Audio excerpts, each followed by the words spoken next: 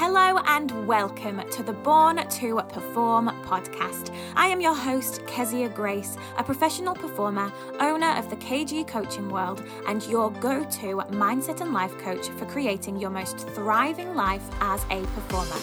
My mission is to create change within the industry through leading a tribe of fearless performers. All because I noticed that the key thing most performers struggle with is genuine self-love and battling with that inner feeling of never being good enough. What I do as a coach is help you set your entire self up to soar. That means your dream career, vocal confidence, and absolute unstoppable levels of fearlessness by working on empowering your mindset and your life as a whole. So if you know in your heart and soul that you were born to perform, then you're in the right place. It's so wonderful to have you here. Do not get so caught up in trying to perfect vocal technique, dance ability, the technique behind it all, so much so that you forget to have fun. I have said this time and time again, and I know there are going to be people who disagree with me or people that think it's a controversial opinion potentially. Hello, Reese. But there is a fine line between knowledge being power and knowledge causing paranoia, especially when it comes to the way that you express your singing voice and the way that you perform, especially as a vocalist, I will say. When I was working a specific job, good morning. I'm just jumping on before I get ready for my show. So it's evening over here, but good morning to you. Hi, Kanika. Nice to see you as well. So back when I was performing, I want to say 2019, I knew that there was something happening within me. So this was before I'd done any work on anxiety, performance anxiety. I knew that there was something within me that was causing my performances to not be as strong as they possibly could be. I felt like I didn't trust my voice. I didn't trust myself to know that I could definitely sing all the songs every single time. I didn't trust my consistency, and all of the above always made me feel anxious. Always good to hear you. Oh, bless you, love. So nice to see you. It's been a wee while. Thank you for joining. And because of this concern, I would constantly do all the things, right? I'd be super specific about my timings for getting ready. I'd be like, okay, I have to have my steamer on at this time. I have to use my nebulizer at this time. I have to do a vocal warm-up at this time. And then if it's been an hour before I've sung again, then I need to do another vocal warm-up at this time before I can move on and do anything else. I would research things over and over and over again. I would always be looking to understand more about the voice and more about technique. And all of these things are seemingly good. In fact, they are good. These are good things to do. That's not what I'm saying here.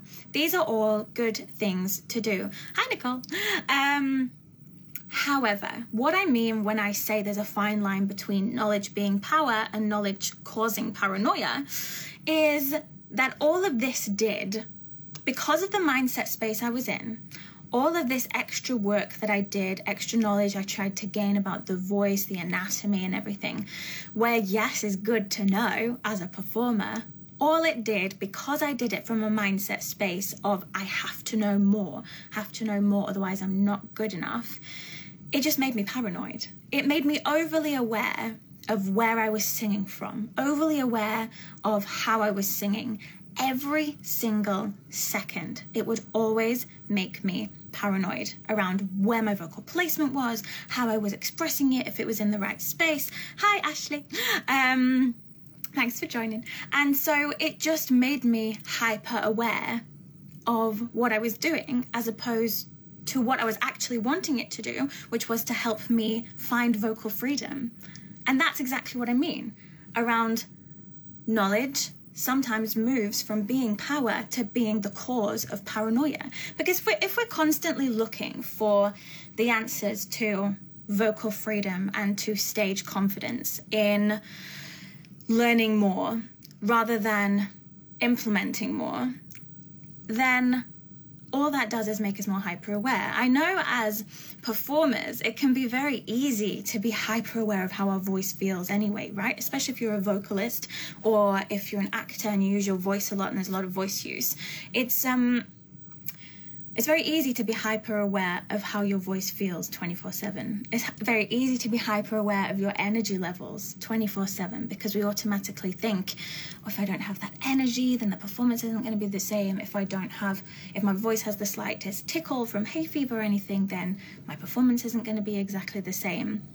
And because I was in a mindset space back then that was not optimized, it was very anxious, it was very fear-fueled and anxiety-led, gaining all that knowledge did not serve me in the way I expected it to. And sometimes the answers that you're looking for around finding vocal freedom, around becoming a more confident performer, being a better performer, are not found in gaining more technique knowledge, but actually in understanding yourself more. Because it wasn't until I moved away from trying to understand the ins and outs of the voice completely in every single possible manner, which again, good thing to do, but if you're doing it from a space of otherwise I'm not good enough, then it's not going to serve you in the way that you expect it to. And it wasn't until I moved away from that and actually started to connect with myself and understand why I was trying to learn all those things and what the underlying issue actually was, the underlying concern, the underlying limiting belief, the underlying feeling of anxiety that was leading all of that action. It wasn't until I discovered what that was that all the information I was learning actually became useful. And that's what I mean. There's a fine line between knowledge being power and knowledge causing paranoia, depending on the reason that you are taking that action, the reason that you're trying to learn the knowledge, the reason that you are trying to become better and to improve. Talk about it a lot. There's a whole different kind of energy behind, I am going to practice singing because I love to sing, and I'm going to practice singing because if I don't, then I'm not going to be good enough. If I don't, then I can't trust myself to actually be able to perform the way that I want to perform. It's a huge, huge energetic difference. And both mindset states set you up in a very specific way. One sets you up for success and one prepares you in case of failure. And that is why I wanted to talk about this today. I started recording it on my story and then I decided, I want to ramble a little bit. So I'm going to jump on a cheeky live just for today. But it comes down to that element of fun. If you have, and I know people think this is so generic. You think, oh, these are just these easy, light and breezy energy spaces.